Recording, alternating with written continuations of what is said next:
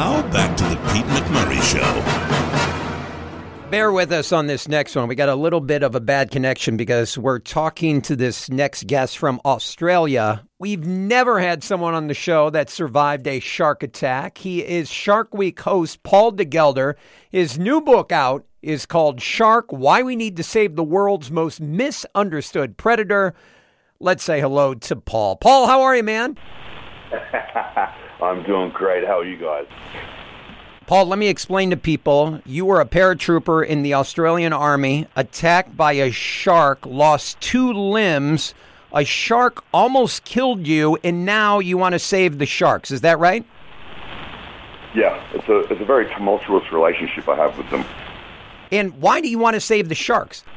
Well, look, mate, I never blamed the shark after my shark attack. It was just a shark doing sharky things in the ocean, and I was in a right. I chose an inherently dangerous life. You know, I was jumping out of planes, underwater playing with bombs, shooting guns. I had a big black Italian sports bike, and so I can't get upset when something goes wrong when you choose a path like that. And so the media kind of latched onto that. And my rehab was that I conducted myself was very quick. I got back to work after 6 months, and so it was kind of like this inspirational story that the media latched onto. And every time there was another shark interaction, the media would come to me for an opinion. And so I didn't know anything about sharks. I thought if we just killed them, then we could go swimming in the ocean, and then we didn't need to worry about anything, and that was just fine with me. But I didn't know if that was true. And we have this incredible tool called Google, and so I thought I better learn about these little cheeky buggers. And I got onto the internet and I started learning, and it blew my mind how much sharks actually have to fear from us and how little we have to fear from them. By comparatively speaking, there's 10 people killed in the whole world from sharks annually, and we kill over 100 million sharks. And so I thought this was a great transition for me, as my military experience was to stand up for people that can't stand up for themselves. And now I have a voice to speak up for this animal that can't speak up for itself. And so that was my job now, to try and help the oceans, because it's not just about sharks. This is about us as well. Whatever we do with the natural world eventually ripples down onto human beings. Yes. So my job now is to stand up for the sharks, the oceans, and us. Why are most of the sharks being killed? Is it for these exotic foods? Is it just for trophies? Is it just because people are jerks and don't like sharks? What is the biggest threat to them? Option D, all of the above. We have the shark fin trade for the Asian culture.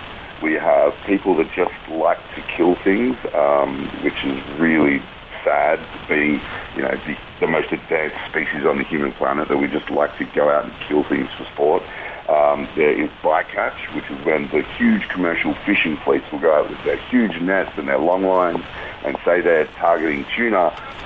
Half of their catch is sharks, and then they just discard them and throw them overboard as waste. And then, so it's a multi-pronged and multifaceted attack on a species that can't reproduce as fast as normal fish. And so we're just slowly wiping them out of the oceans, and then that's going to ripple down onto us because they're what's called a keystone species.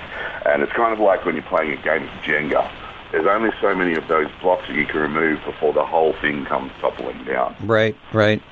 Paul, you were a tough guy, paratrooper in the Army. You lost your right arm and your right leg. How painful was that rehab? And did you ever have a moment where you just wanted to have a pity party for yourself and just quit? Oh, man, I had so many pity parties. I was the king of the pity party parade. But I didn't let that dominate my whole life. You know, one of my good friends when I was in hospital told me something that was really important. He said, don't feel bad about feeling bad. It's okay. We all feel bad. Just don't let it ruin your whole day, your whole week, or your whole life. Figure out why you feel bad and then fix it. Now, we are the bosses of our own emotions and our own minds.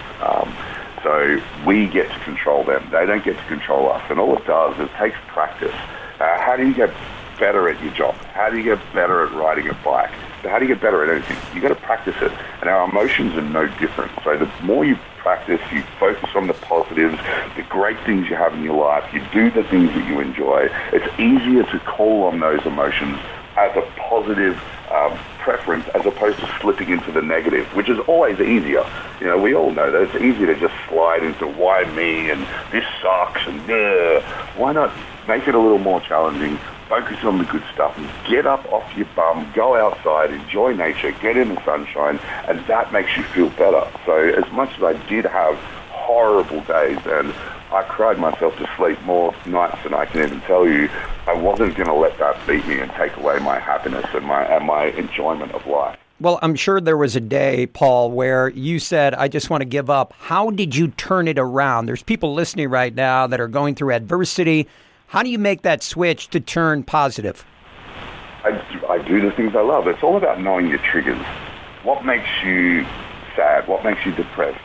For me, I've discovered that if I was drinking, the next day I feel like wallowing in my self-pity because I have a low vibration or frequency or lowered immune system. My body's just struggling to recover. And so I stopped drinking as many beers as I might have normally with the boys. You know, as an Australian and a military guy, we love our beers. But, you know, I had to pull back on that. Try and find a way to achieve those goals because you can do it. If I can drag my butt out of the wallow that I was in after losing 2 limbs, losing my career into traveling the world as a speaker and a Shark Week host, then anyone can do this stuff because I am nothing special. Paul, thanks for your time. Paul DeGelder, the name of the book is called Shark. We'll see you during Shark Week. Thank you, Paul. Cheers, guys. More of the Pete McMurray Show next.